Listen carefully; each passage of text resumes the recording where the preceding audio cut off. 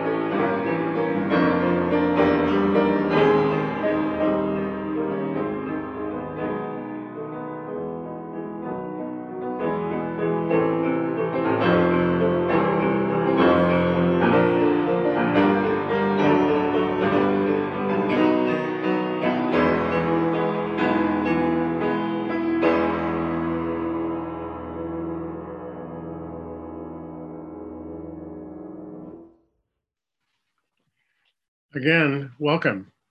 We're happy that you have joined us via live stream audio or video or Zoom. Whether you've come here seeking comfort, encouragement, or inspiration, you belong here, you are seen here. Even if you are joining by phone and we cannot see you physically. If you are a visitor, we offer you a special welcome and a warm thank you for joining us online today. Now I invite you to join me in saying our welcoming words. Please, as you say these words, imagine speaking them to each other and know that we are connected across the distance. The words are pasted into the Zoom chat. Let's at least try to say them in unison. We'll see how that works. Folks on Zoom, we will unmute you so that you can hear each other.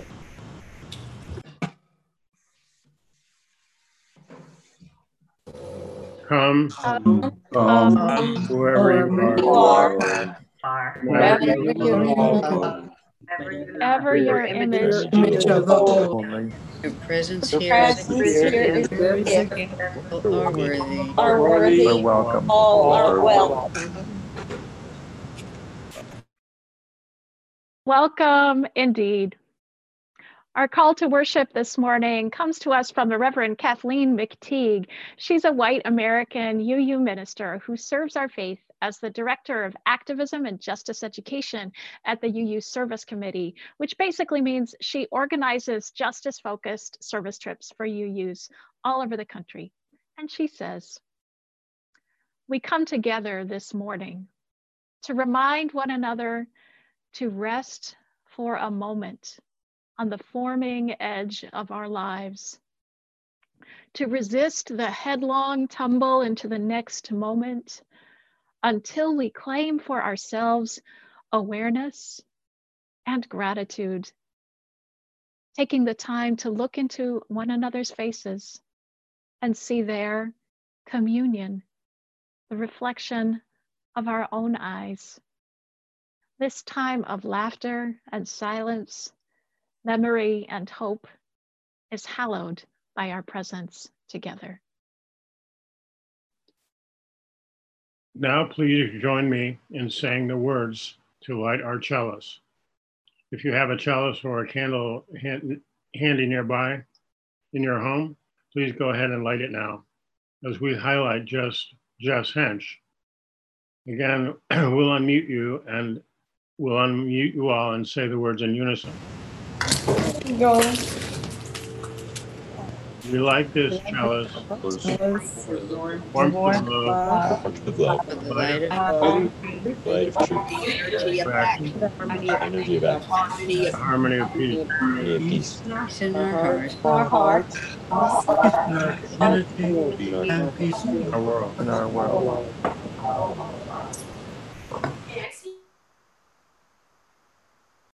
And we're going to go now to our opening hymn. Dave Robbins has for us The Fire of Commitment, and I invite you to sing along as you are moved.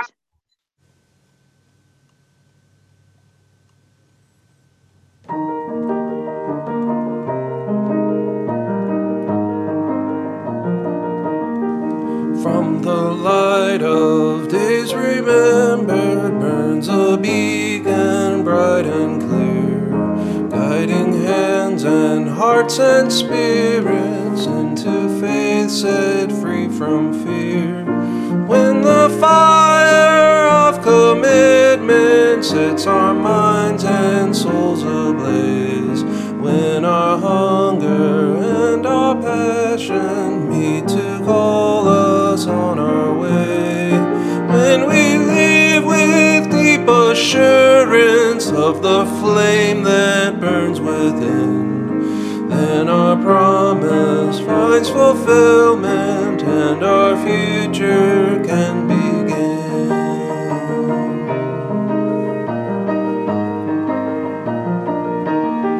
From the stories of our living rings a song both brave and free, calling pilgrims still to witness to the life of liberty.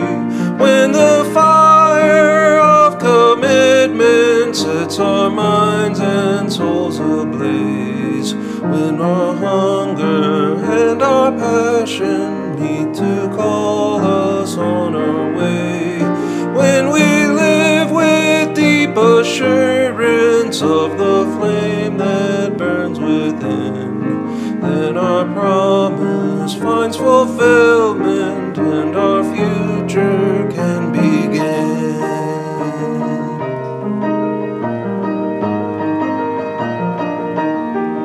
From the dreams of youthful vision comes a new prophetic voice, which demands a deeper justice built by our courageous choice. When the fire of commitment sets our mind and soul ablaze, when our hunger and our passion meet to call us on our way, when we live with deep assurance of the flame that burns within, then our promise finds fulfillment and our future can begin.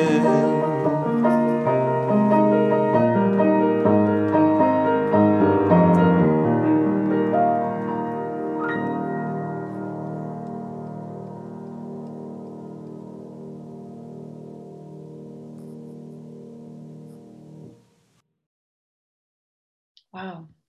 Thank you, Dave.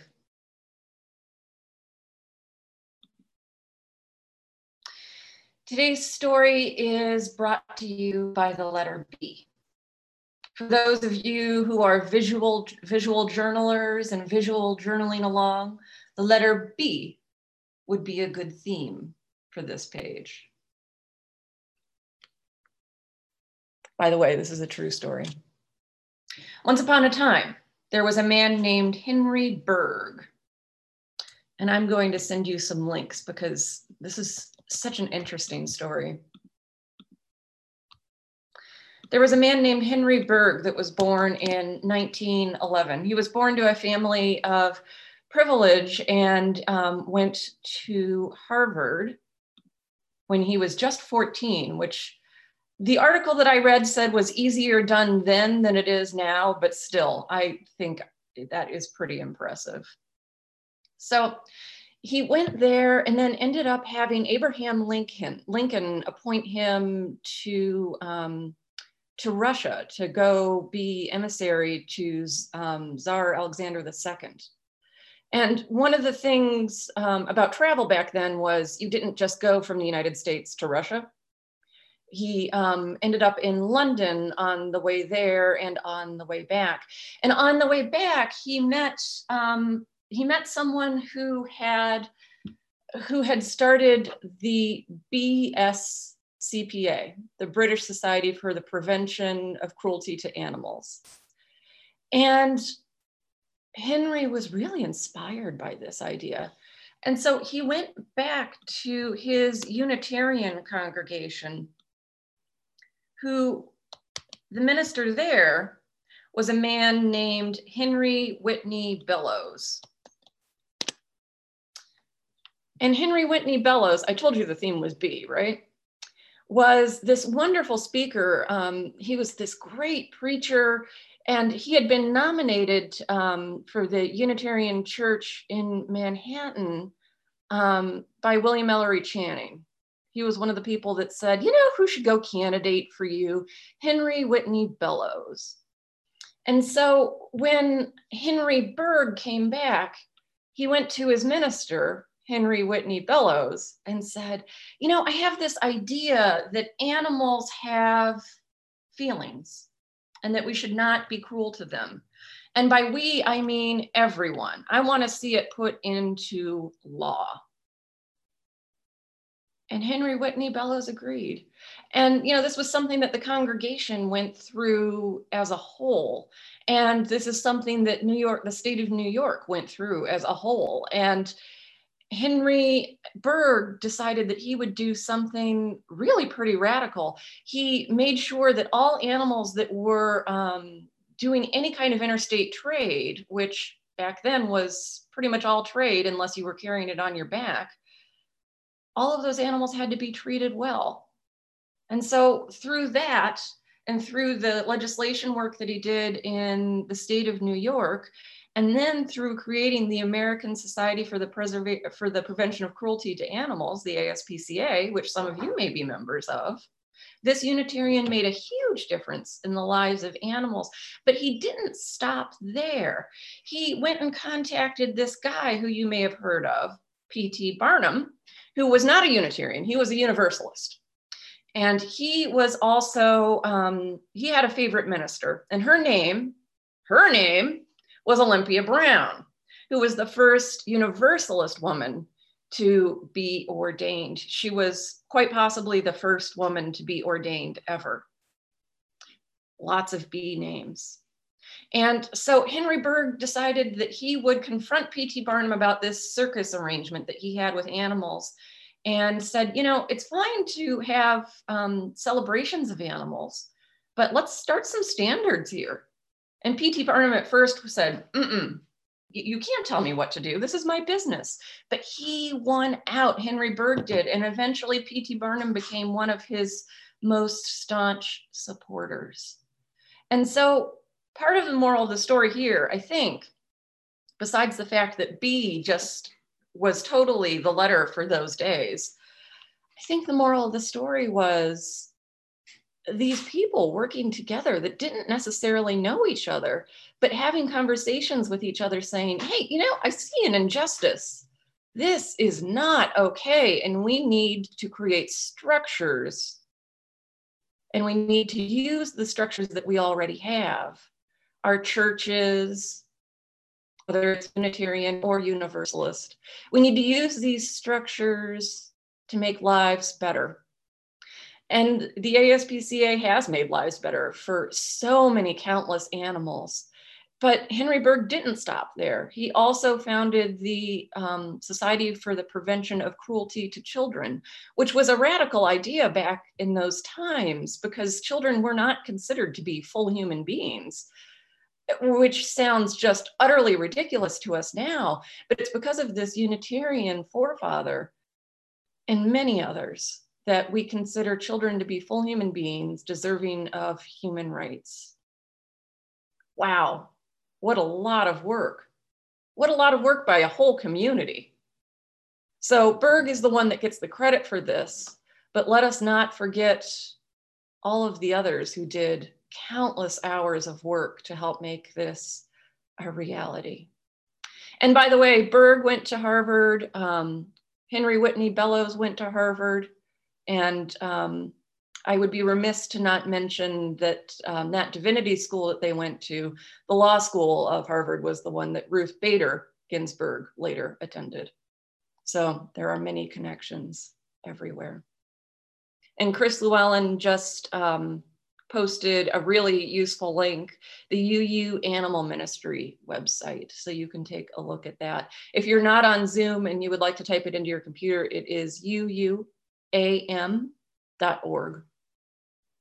And Rachel says, and Boston starts with a B too. Well, that is the truth. And one more B.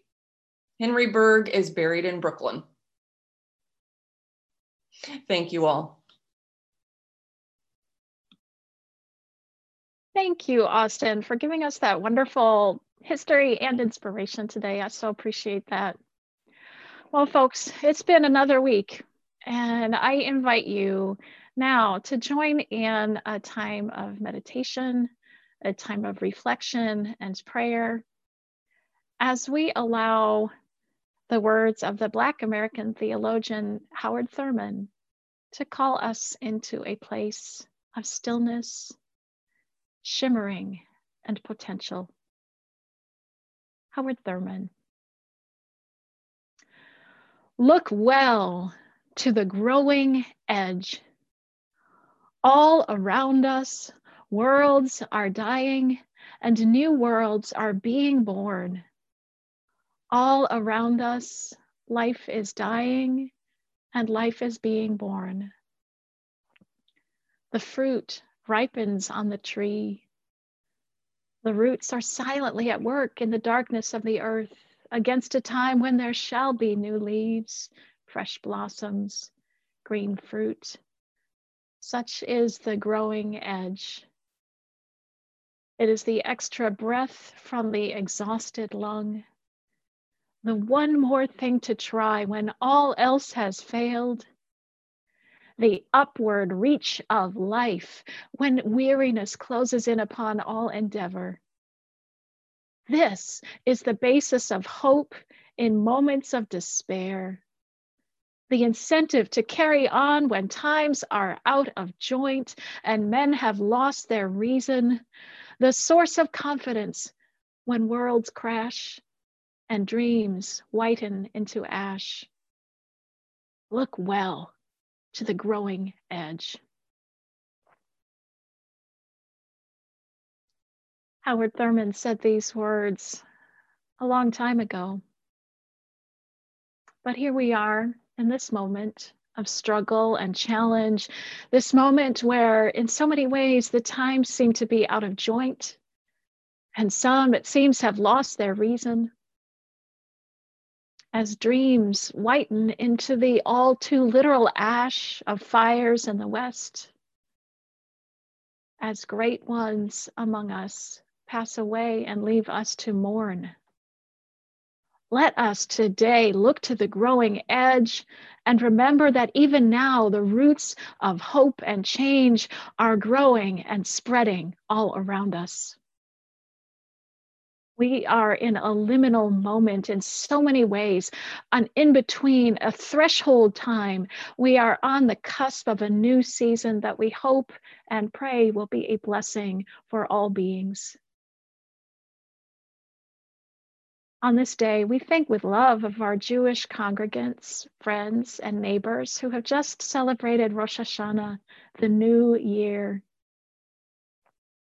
And with our pagan congregants, friends, and neighbors, we mark the turning of the season as the fall equinox approaches. No matter what our spiritual path, we can all feel in the air this week the change of seasons. May this fall be for us and for our country a growing edge, a time of hope and a renewal of strength. Especially on this day, we mark the passing of Ruth Bader Ginsburg, Supreme Court jurist and formidable advocate for justice. May we who are left behind pick up the work that she left undone. And may our elected representatives act wisely in this fraught time. We also pause to lift up the joys and the sorrows that move in our lives. Today, we extend our deep condolences to Linda Lane Hamilton. Linda's younger brother died unexpectedly last week.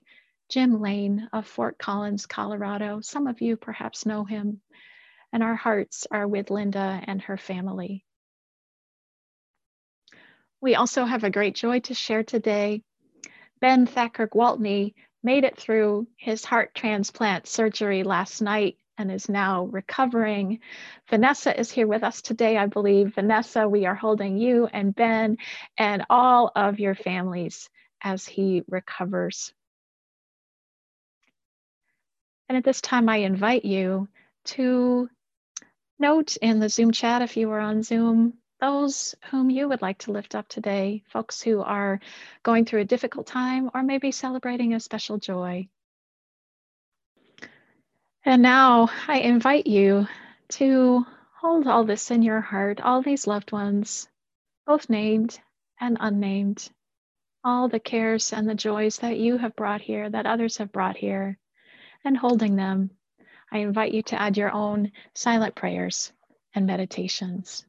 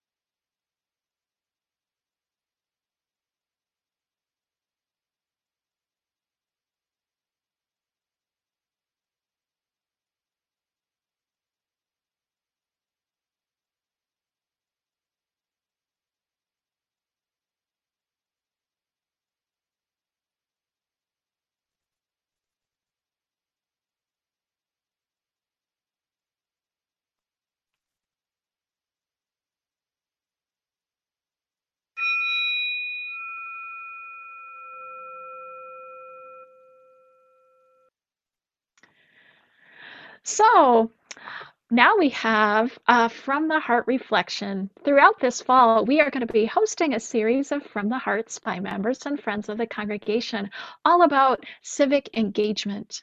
And today I am most delighted to welcome our own Les Solomon. Most of you know I'm hooked on politics. Last year and early this year, many of you participated in my weekly polling for your pick for president. And last Friday, Dave Banks and I went to vote at 5 a.m. so we could promote It's Time to Vote. In fact, we did cast the first 2 ballots in James City County. And yes, I watched almost all the Democratic and Republican conventions and the political commentary. My takeaway? Almost everyone believes that there is so much at stake in this election. It is one for the history books, and even more so with the untimely death of Justice Ginsburg. Yet, as I look around our Zoom room, I'm certain that almost everyone here today has or will vote. But just voting is not enough right now. The stakes are far too high to assume that your vote is a sufficient civic engagement response. And so what do we do? The UU, the vote, is a new Unitarian Universalist Association program. It has some answers. Already, WUUers have written more than 5,000 postcards going into different states to urge people to vote. People have phoned in to Texas, Pennsylvania, Georgia, and Florida, and I have from my home as well, urging people to vote. And we've attended UU the Vote training sessions. But what else can we do? If you haven't participated in UU the Vote, it is time to start. But we have also placed signboards in our yards. Individuals have helped fund so many candidates in so many states this time. We have signed up to help as poll workers, and these poll workers are needed even now. We have written letters to the editor and to our political leaders. We have participated in forums, and we're engaging persons about the importance of this election. 3 years ago, my Charlottesville experience is instructive at this moment. A coalition of Charlottesville church leaders called persons of faith to come to respond in peace about the Confederate monument controversy. Nelda Arundel Baker and I did respond. Nelda using her nursing skills to aid persons in need. And I joined 55 others in a silent walk to that fortified gathering. And there we stood for nearly 3 hours, arms locked in front of the General Lee statue. Crowds of KKKers and Antifada protesters stood in front of us, and Antifada protesters stood behind us. Our line included several clergy, including UU President Susan Frederick Gray, Gene Pupke, Cornel West, in Cornel West. We had representatives from the Poor People's Campaign. We had veterans from Ferguson and others of faith. Not knowing what would happen from moment to moment, one of our leaders encouraged us to sing along. Oh freedom, oh freedom, oh freedom.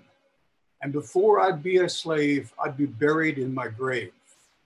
It was a moving reminder of the history that brought us to that place and what was at stake as we stood in front of that Confederate monument. I believe this year's election is another such moment when our yearning for freedom urgently calls us to action. So here is a suggestion. After you cast your ballot, hum a few bars of oh freedom, oh freedom, oh freedom, and end with a few new bars about what else this moment now calls us to do. It will be different for each of us, and it may call us to act in new ways, way beyond our own comfort zones. So make this election be one for the history books, with our civic engagement. And just maybe in the coming years, we'll be able to add a new stanza to Oh Freedom that speaks about the success of our work this election. May it be so. Thank you, Les. Each Sunday, we make an offering from the bounty we are blessed to enjoy. We do so in a spirit of generosity, but also in recognition of our ongoing commitment to serve the world and to share our values. If you are joining us for the first time, please feel free to give if you wish, but also know that your presence with us today is gift enough. Today, our entire collection will go to benefit the Winter Shelter Program, sponsored by the Community of Faith mission. Here to tell you about the need this year is our own Carrie Millett. Thank you. The Community of Faith Mission, better known as COFM, is a local nonprofit which operates the only emergency shelter serving the homeless in our area. It is supported by hundreds of local residents and people of faith from more than 30 congregations. As a volunteer helping with the meals going to families currently living at motels, I am so warmed by the selfless collaboration happening, especially in this time of uncertainty. It is a joy to observe the amazing partnership in our community to address the needs for food and shelter for our most vulnerable citizens. In a normal year, the program provides 3 meals a day and 126 nights of safe shelter to the homeless in our coldest months. This year, due to COVID-19, many of the churches, including WUU, cannot set up space for an emergency shelter. The COFM board is considering other options until a modified program will begin in January. In January and February, a shelter program will be held in a handful of churches. The shelter will work according to CDC and VDH guidelines. Guests and volunteers will be required to wear masks, and numerous other safety precautions will be taken.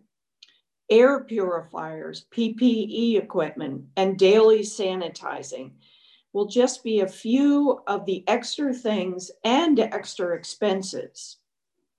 All of the COFM faith groups are being asked to support the congregational settings with monetary donations and volunteers. We will keep you informed as to the volunteer needs as they unfold in the spiral. But today, on behalf of COFM, I ask you to consider a donation to provide needed support of this critically needed program in our community. Dave, I turn it back to you for giving instructions, and thank you for listening. If you'd like to give through our website, please visit wuu.org and click on the Give Online to WUU icon.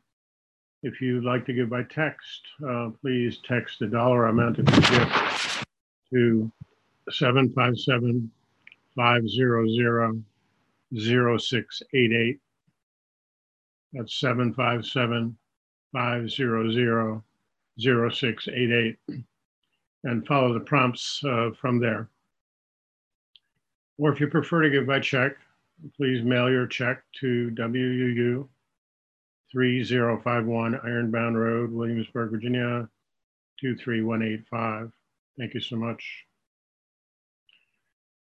Our offertory music is by the 18th century Austrian composer Wolfgang Amadeus Mozart.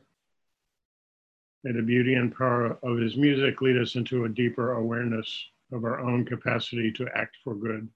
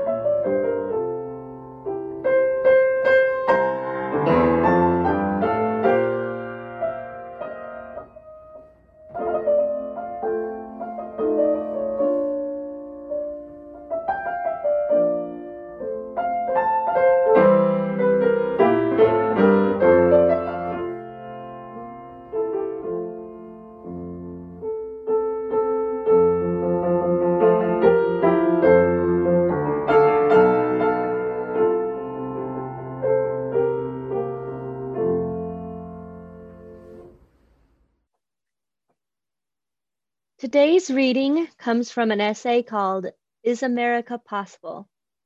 By the African-American historian and activist Vincent Harding, who lived from 1931 to 2014. He wrote this essay in 2007. The excerpt we'll hear today begins with a quotation from the poem, Let America Be America Again, by the great poet of the Harlem Renaissance, Langston Hughes. Then it continues in Dr. Harding's voice.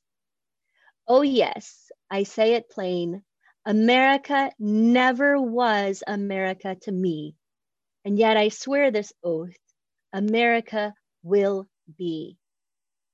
In many ways, the first accusatory pronouncement has always been easier to make for those of us who have fought against injustice, segregation, and exploitation. They, we, have seen the great distance between the nation's magnificent potential and its present reality.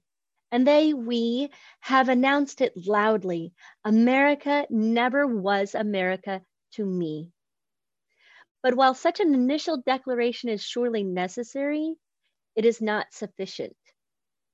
Always, everywhere, the second statement, the more difficult commitment, must follow. America will be. This is precisely the point at which all of us who sense the inadequacies and the injustices of the present and the past must be encouraged to cultivate not only indignation and anger, but also vision and hope. There's no humane future without them. All of us who are willing to hear the call are challenged to be the bearers, nurturers, and waterers of the seed of the tree of democracy that grows deep within our hearts.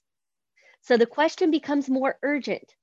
What is the America that we dream, that we hope for, that we vow to help bring into being? And what shall we do with the idea of an America in process? An America that is not a finished, sharp-edged block of white granite, but is instead a malleable, multicolored gift of clay, still seeking, taking, giving shape, purpose, and direction. Thank you. Thank you so much, Val. Folks, I just want you to know, if you don't know already, Val Sevilla is a member of our congregation and a teacher with a specialty in educating for diversity, as well as one of our YRUU youth advisors. So thanks, Val. What shall we do with the idea of an America in process? An America that is not a finished, sharp-edged block of white granite, but is instead a malleable, multicolored gift of clay. When I saw pictures of the monuments coming down in Richmond, I knew I had to go. I went to see the Robert E. Lee Monument in July, and to me, it was absolutely amazing. I know that many of you have also been there. You remember that in the wake of George Floyd's death, many folks in the Richmond community felt a tremendous sense of urgency to do something about the Confederate monuments in the city. Mayor Stoney was able to use his authority to take down almost all of them. And you also know, I'm sure, that the Confederate monument that was here in Williamsburg has also come down. But with the Robert E. Lee Monument, there's a lawsuit in play, and it cannot be taken down legally until that's resolved. And so, as you know, the protesters began to do something that I find extraordinarily beautiful and powerful.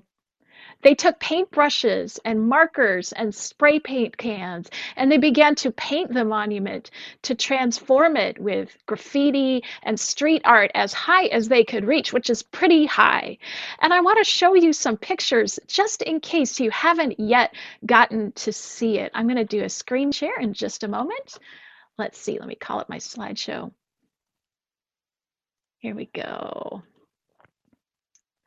So you've probably seen a picture like this. This photo shows an overview of the Robert E. Lee Monument. It was taken by Daniel Sanjeev Min of the Richmond Times-Dispatch. This, of course, is an aerial view, given a sense of the whole scene. And then I have a couple more photos that I took. Let me just get back to my arrows. There we go.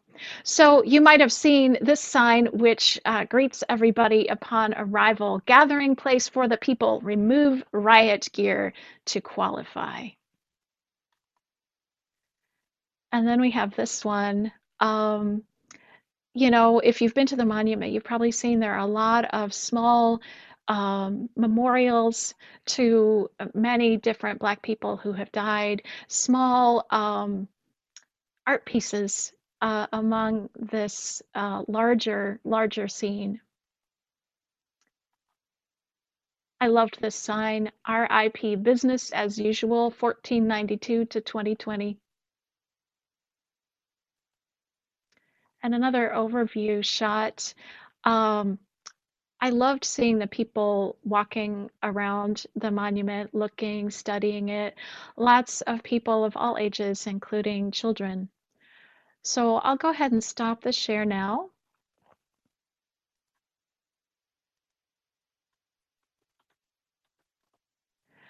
And you should know, if you have not been there already and you're thinking about going, if you're thinking about taking young kids, just be aware there is a lot of profanity and there's a lot of sexually explicit graffiti as a part of the scene. Just so you know, it's pretty raw. If you are sensitive to the energy of places, you might want to be careful about how much anger you let yourself take in. But wow, it is incredibly understandable the way it feels with everything the Black community has been through for so long. And I really want to encourage you to go see it before it comes down, if you possibly can. The transformational energy in that space is absolutely incredible. There is so much vitality and creativity happening there.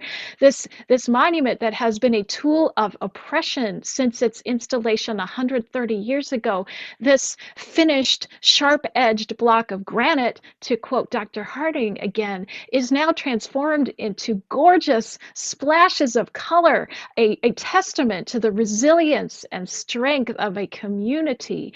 This block of granite, renewed and given new meaning as a malleable, multicolored thing, something that is still seeking, taking, giving shape, purpose, and direction. Dr. Vincent Harding reminds us that it is not enough to call out, as he puts it, the great distance between the nation's magnificent potential and its present reality, or as the great Langston Hughes put it, America never was America to me. That is an important first step, but Dr. Harding continues, always, everywhere, the second statement, the more difficult commitment must follow. America will be. This is, he says, precisely the point at which all of us who sense the inadequacies and injustices of the present and past must be encouraged to cultivate not only indignation and anger, but also vision and hope. And to me, this is the genius at work in the transformation of the Robert E. Lee Monument. When the monument went up in 1890, it was intended to glorify the Confederacy as a valiant lost cause and to signal to Black people in Richmond that they were not safe, that white supremacy would endure, just as the stone and bronze of the monument would endure. But now, the monuments are coming down. They are being dismantled, just as we are working hard to dismantle white supremacy in our communities. Now the Lee Monument is splashed with paint, covered with graffiti, decorated with altars and flowers, transformed and renewed as a sign that something new is happening in our society, something hopeful and vital and alive. And in this month of renewal, I am awed and heartened by the human ability to engage with even the most painful events in our history and in our lives, and to creatively transform them, renewing our relationship to them in a way that brings hope for ourselves and the whole community. You know, the monument actually reminds me of a story from my childhood long ago. When I was about 6 years old, and my younger sister Amy was about 4.5, we loved to act out stories together. Our favorite story at that time was Hansel and Gretel. You know, the fairy tale with the brother and sister who get lost in the woods. Well, I was the older one and I was very bossy, and this is how it tended to go down. I'd sidle up to Amy and say to her, "Hey, do you want to play Hansel and Gretel?" And she would say, "Sure." And I would say really fast, "Good, I'm Gretel," because I wanted to act out the girls' part rather than the boys. Well, Amy wanted to be Gretel too, but I would not let her. She always ended up being Hansel. She didn't like playing a boy very much. Not that there's anything wrong with boys. She just wasn't one and didn't want to play one. But she felt like she didn't have a choice. For months, this went on. Until one fateful day, when once again I said in my older kid bossy way, "I'm Gretel." And Amy defiantly declared, "Fine, Hansel's a girl." And my world was shaken. I tried to argue back, "No, Hansel's a boy." But my sister stood firm and solid in her new truth. And she said, "If I'm Hansel, Hansel's a girl." And so it was ever after. I look back on that moment, and what I see today is my sister, so very young, resolute in her resistance to my bullying, my trying to force her to distort the fullness of her being so that I could monopolize all the good stuff. And again, not that there's anything wrong with being a boy or pretending to be a boy. It's just that for my sister, being forced into it didn't feel good. And with her declaration, "Hansel's a girl," my sister Amy was saying, "I'll play with you, but on my terms, and I will not let you diminish me." The creativity of her solution astonishes me today. And I tell you this story because this is the same kind of creativity I see shining out of the transformed monuments in Richmond. Strong and creative people rising up and saying, "Enough. We are done letting you define us. We are done with accepting a place in the society that harms and diminishes us." Those splashes of paint and graffiti are the voices of a community saying, "We will define ourselves, and we claim a full and complete place in our society. And our self-definition will be a redefinition of America itself. And this is how it will be." And so today, let us offer our gratitude to the community of artists that have created this monument to a new future.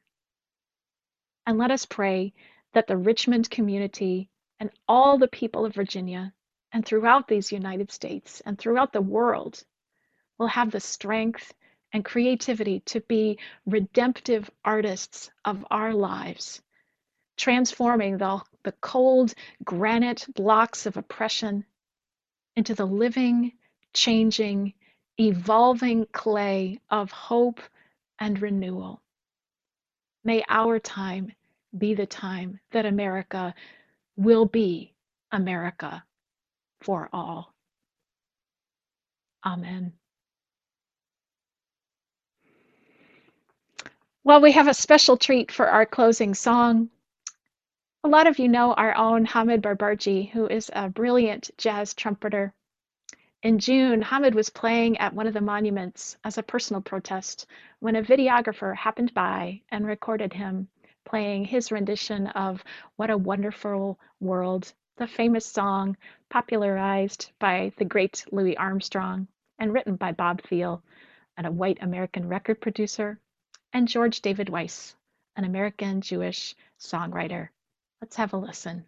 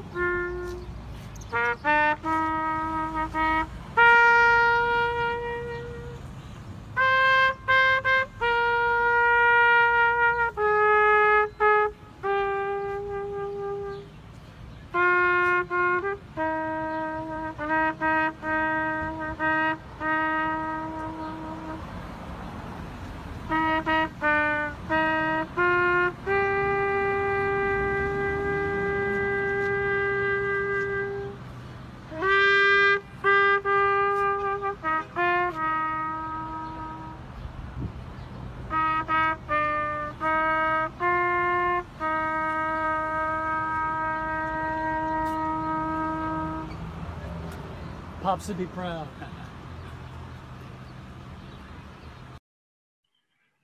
Now let us say the words to extinguish the chalice, and we invite you to blow out your candle at the same time.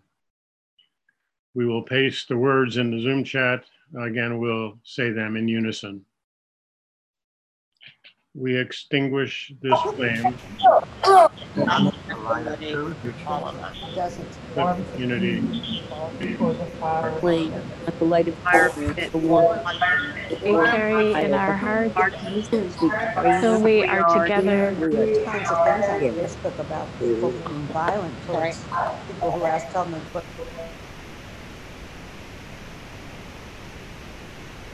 And friends, as we close, I invite you to stretch out your hands in witness to all that connects us. This service has ended. Your service has begun again. In the days to come, may you be vessels of hope and beauty for everyone you meet. May your life radiate courage, and may you know your own being as a blessing to yourself and to all the world. So may it be, blessed be, and amen.